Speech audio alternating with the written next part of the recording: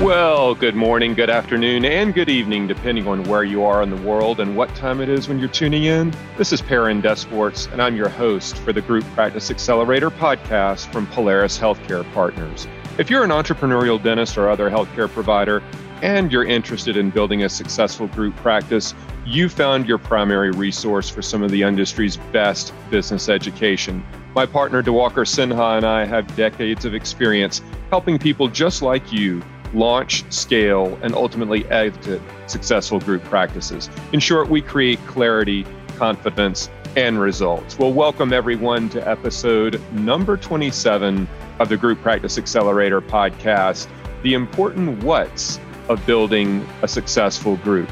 That's right, you've heard us talk about the why, you've heard us talk about the how, we've even talked about the who, and today we're going to talk about the what's. You know it's going to be a note-taking episode, so please get your pad and pen ready and brew another cup of that wonderful Mila coffee.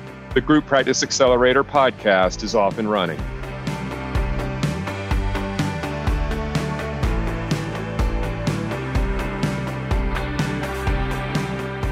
Once again, thanks everybody for joining me on the show today.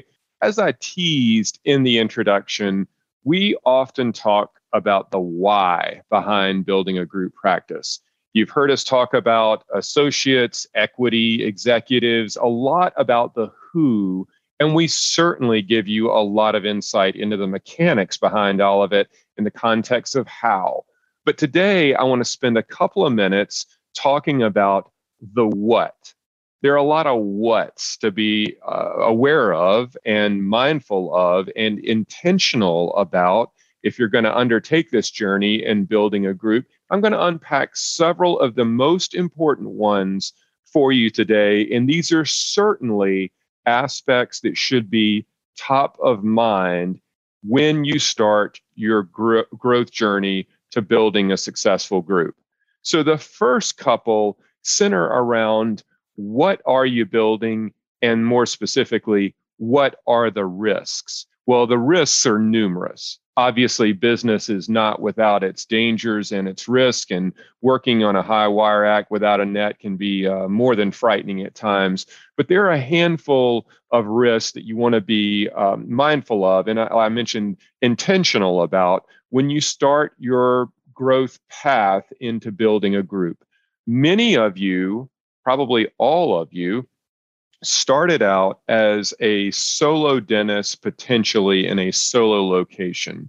And at some point, you decided that you had mastered that. You felt confident about it from a clinical skill standpoint, felt confident about it from a risk and a debt leverage standpoint, felt really confident about it from a control standpoint, understandably. And you want to build off of that solo location into a multiple location group by either buying or building your second location.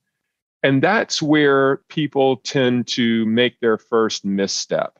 They possibly forget about the trials and tribulations of the journey they went through to build that first successful practice. And it's gotten kind of easy for them now. And they think the second location is just going to be an extrapolation of the success they built in the first location. That is not the case. The first component of risk deals with personal stress. And you really need to be intentional about this. And you need to have that face in the mirror gut check that says, am I willing to take on a lot more stress in building a second location? It's kind of like having multiple children, or so I'm told at least. The reason that my wife and I don't have two or more children is because we have one. And we thought that that was plenty of stress for us to handle. Now, when you think about having multiple kids and multiple locations, the second location isn't just twice as stressful. It's a lot more stressful. And the reason it's more stressful is because you can't be in two locations at once. And what worked really well for you in the first location may not be glued together as tightly in the second location, and you may not have the people in the second location that know exactly how you do everything that made you successful in location number one. And all of that stress comes back around to you. So you have to really understand the level of stress you're going to take on. You have to be mindful about it, and you have to be intentional about your willingness to take it on because it falls on your shoulders. The second reason that it's going to be stressful, and the extrapolation of the first personal stress level, is that you individually are going to personally guarantee the loan to buy or build that second location. And that's something that you're probably comfortable with up to a point. You bought or built your first location, so you're comfortable with some level of debt. Maybe you have personal debts, a mortgage, a car, any types of credit card debt. You might have some student loan debt, and you may have some existing debt on your primary practice. You are going to personally guarantee the debt on that next location. And I like to tell people at the end of the day, the bank is going to get paid. You may not, but the bank will get paid. And we get asked the question quite often by people who are along the growth journey in terms of building a group, when am I ever going to be able to get out from under a personal guarantee? And the answer to that depends on the bank, but it's usually somewhere around $4 to $5 million in EBITDA when the business itself can guarantee its own debt. You move to something called a corporate guarantor status, and that doesn't happen until about $4 to $5 million in EBITDA. And those are very large businesses. So chances are most of the people in this audience are a good bit away from $4 to $5 million in EBITDA. You're going to be guaranteeing debt, personally speaking, for quite a while during this initial phase of your growth journey. That certainly adds to the personal stress that's born out of operations and general frustrations with owning multiple locations when you can't be in two locations at once. So the personal guarantee on debt is something that you're probably aware of, but suffice to say, it's going to be there with you for a while.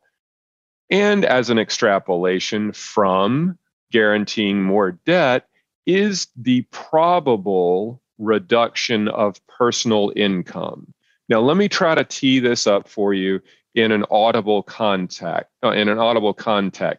It's usually easier to illustrate this on a whiteboard or with an Excel sheet, and I don't have either one of those on the podcast today, but I want you to think through this a couple of different ways for me.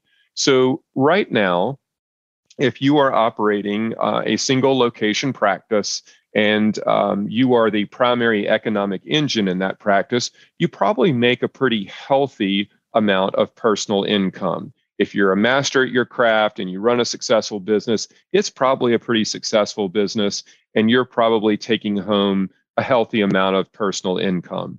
We're all Americans, or at least most of the people in this audience are, although we get a lot of downloads internationally now, like I've mentioned on prior episodes. But being Americans, we love to live with the trappings of having a successful life. We like to have toys. We like to take trips. We like to put our kids in private school. There's nothing wrong with any of that. And it's okay to reward yourself for the risks that you've taken and the expertise that you've earned. Quite all right with that. That being said, what you'll find is that if you have built a successful practice or a successful small business, and you are pulling all of the income out of that business to support let's just call it a lavish lifestyle, you have no margin for error. The business has no margin for error. And as you start to build a multi-location group, you're going to quickly find that group needs a CEO or a leader. And it's probably going to have to be you because you're the original visionary of the business. So as you transition out of the chair and into more of a leadership role, you're probably going to have to do that gradually over a year's time or a couple of quarters' time. And as you start to transition out of the chair, it's obvious that you're going to have to replace yourself in a clinical capacity. And whoever you replace yourself with, you're going to pay them a clinical compensation rate to do the clinical work that you're no longer doing. And therein lies the rub. If you have to pay an associate to do the work that you're no longer doing, that's coming out of your back pocket.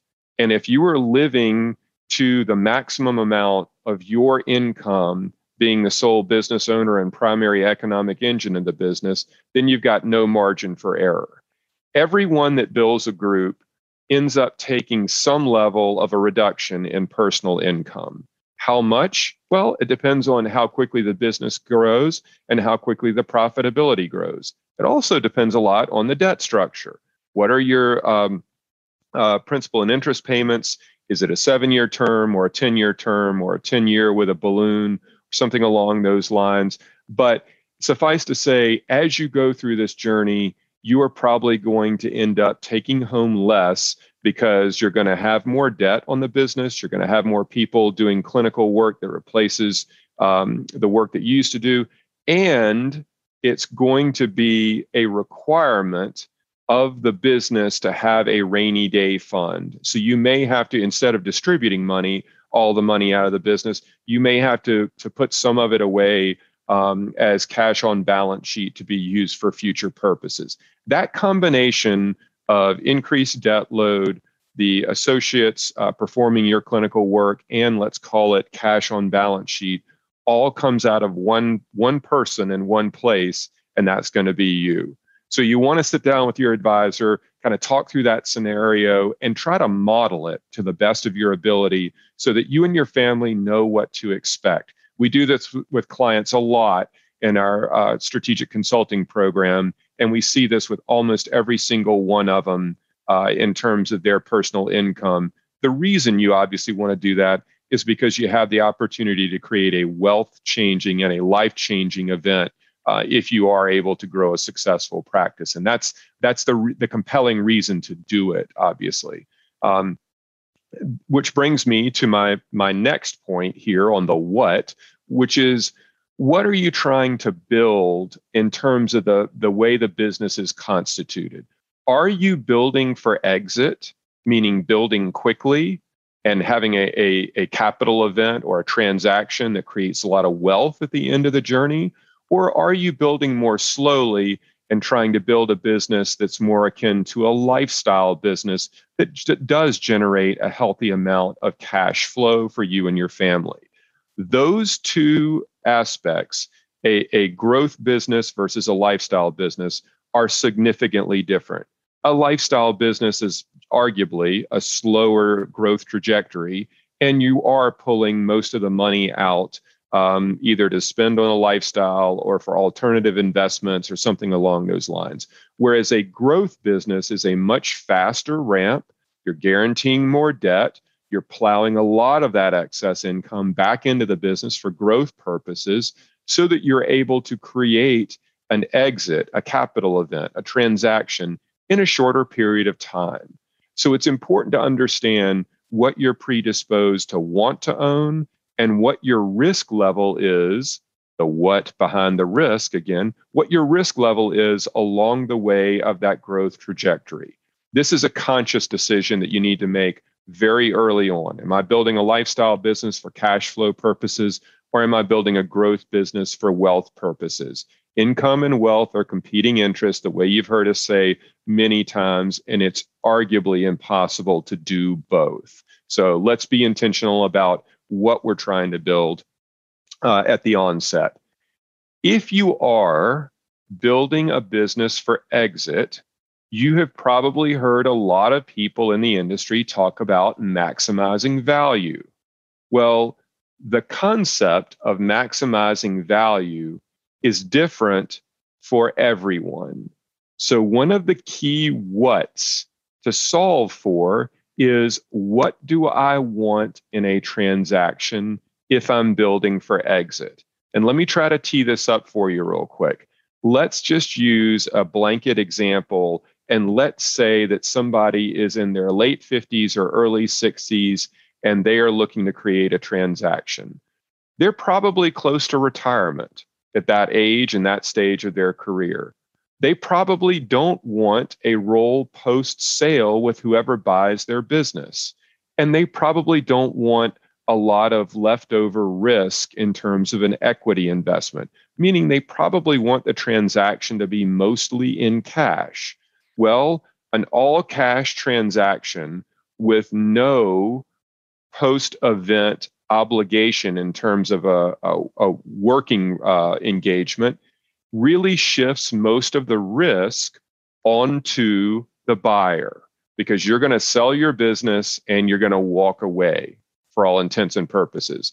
It's up to the buyer to continue to operate it, to improve it, to recruit people to work in it, and to build all the systems and processes to continue its success. And for that reason, the buyer's taking on most of the risk. More risk on behalf of the buyer more than likely means a lower multiple or a lower transaction value, or both.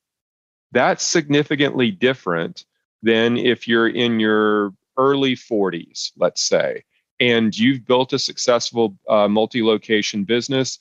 You've taken it as far as you could, and you are looking for a capital partner to help you take it through the next phase of the journey of your overall growth. Well, in that scenario, you may not want it mostly in cash. Quite frankly, you might want a lot of it in equity.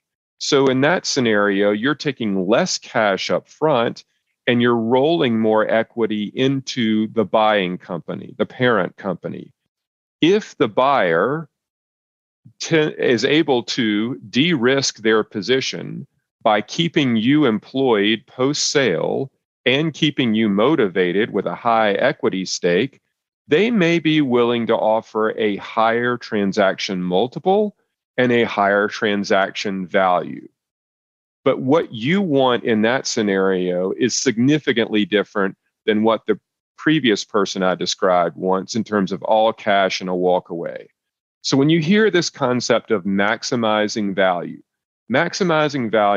is really unique to the person who has built the group, the business, and it's unique to what their desires are post-sale. One last thing that I'll say about this aspect of the what is that there may be multiple partners in your group, and they may be at multiple stages of different stages of their career, or they may be at different ages, or they may be at different predispositions in terms of risk. You can have one transaction in terms of cash and equity, and it might be distributed differently according to the predispositions of the partners involved. So it does not have to always be a one size fits all.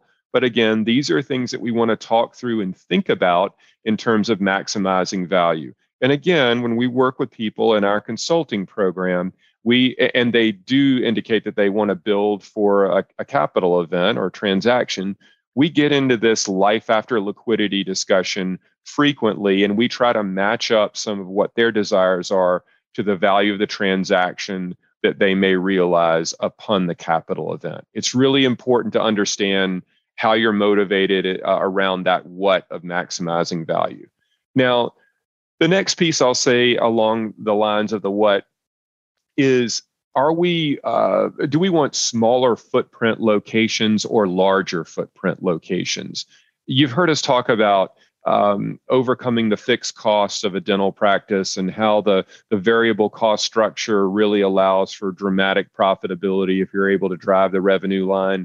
And really one of the best ways to achieve that is in terms of hours and days of capacity and maximizing that. You can also integrate specialty services with it, and on and on and on. And that's one of the beauties of building a group dental practice for sure.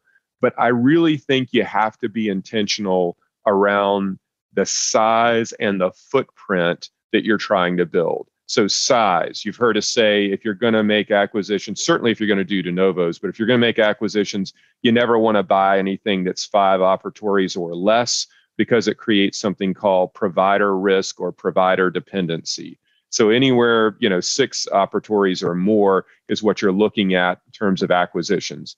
Well, you've also heard us say that we are really big fans of the larger footprint business, i.e. the 10 to 12 or more operatories, because of the growth potential and the fixed cost utilization in those locations. So if you're setting out to build a group, I think it's really worth it to consider, are you going de novo, or are you going acquisition, or a blend of both? But certainly, what is the size and number of operatories that you're looking to have under those roofs that you're building around? If it's me, I would rather own 5, 10 operatory locations versus 10 5 operatory locations. And I think there's a compelling reason for that, but that's something that you want to be mindful of as you're mapping out what the expansion strategy of the business is, and candidly, the amount of chaos that you want to create in all of those locations. So hopefully that gives some context around the operation or the capacity of these businesses. And the last what I'm going to ask is something of a more personal nature. And when I say personal nature, this is really all about you. And I want you to think through what you're really good at and what you love doing. What you're really good at and what you love doing. And those two might not be the same thing. You've heard me talk about an entrepreneurial coaching program I'm part of called Strategic Coach out of Chicago. And they talk about a concept called unique ability with the entrepreneur. And unique ability is your God-given craft that you are excellent at and that you absolutely love doing and would do even if you never made a dime off of it, even if nobody ever paid you for it. It's just what you're truly called to do, what you're excellent at, and what you love doing. And there are a lot of people that may be really good at doing something, but they don't love it. And they're not in their unique ability in that context. And just because we're really good at something doesn't mean that we should always do it because we're really good at it. At the end of the day, you really want to be able to create an opportunity for yourself in any business where you're really good at doing something and by God, you love doing it. And if you're really clear about that and you understand those two whats, it's also easier to derive the why behind it for you on a personal level. And this journey is hard enough as is if you are not clear about what you're really good at and what you love doing. And I think you owe it to yourself to take a little bit of time and think through that. And when I ask those questions of clients, sometimes I can tell when it's never occurred to them to ask that of themselves. And that's okay. You probably don't have a really quick answer, and it's worth the time that you're going to think and ponder on it. It goes without saying that if you're working with an advisor in terms of building out your business, or you're thinking about building out a larger business and you haven't considered some of these questions, you need to slow down and do so. And you need to pick an advisor who probably guides candidates and clients, through this type of a journey before just pulling the trigger and blindly shooting at targets that they haven't even really considered. So hopefully a lot of that today gives you some context around the what's behind building a successful group practice. They are all important and they all merit your time and attention. I hope you found that informative and educational today. And I really do hope that you'll find a way to apply it in your business. If you got questions on it, you can reach me via email at perrin@polarishealthcarepartners.com. Stick around. We'll be right back with some additional thoughts and to wrap up the show.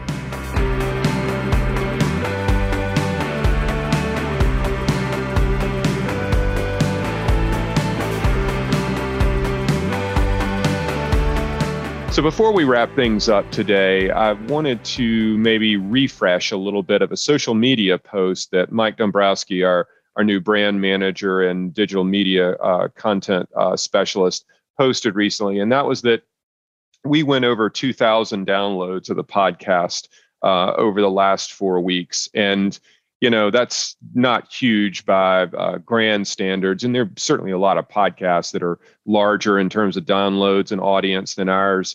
But I think for DeWalker and myself, we've been so appreciative of the reception that we have gotten from the marketplace and from so many of y'all in the audience over the last 9 months. It really is hard to believe that the business was launched a little bit over 8 months ago from almost ground zero.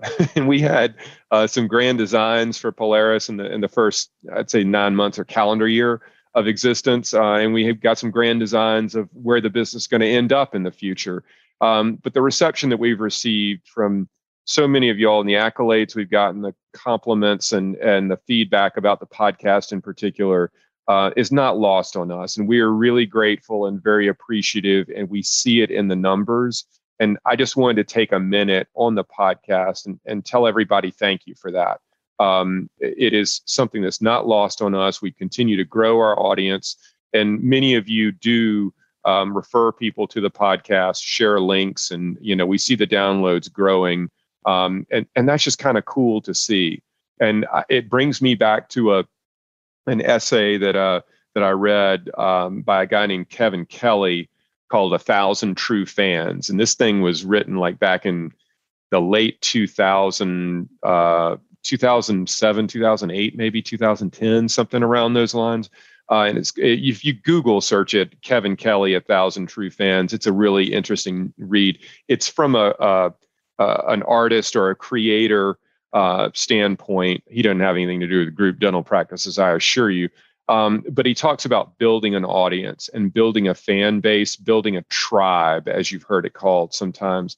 And it's really hard to do. But if you build it the right way and you can reach about 1,000 people that consider themselves to be true fans, you'll never go hungry again. and I like to think that we're on the journey. And I think back about Kevin Kelly's essay of 1,000 True Fans on a lot of separate occasions. And I felt like the 2,000 downloads over the last 4 weeks was kind of reflective of that. And it gave us a sort of a point of pride. And I just want to tell everybody in the audience, thank you from the bottom of our hearts for that. And let's hope that those growth numbers continue to go in the right direction and continue to grow quickly. So thank you for giving us all the ratings that you have, sharing the podcast, referring us to others, and recommending that people become a follower, because it really does mean the world to us. So I just want to take a second to say thanks. I had a lot of fun on today's episode. As fun as a group dental practice podcast can be, talking about the what's behind group practices. But I hope you got a lot out of it. If you did, again, I hope you will leave us a rating on Apple Podcasts, TuneIn, Stitcher, or wherever you get your podcast. It does help us for SEO purposes and show rankings and all that other kind of fun stuff. Like I mentioned before, if you've got questions, feel free to submit them directly to me at Perrin@PolarisHealthcarePartners.com.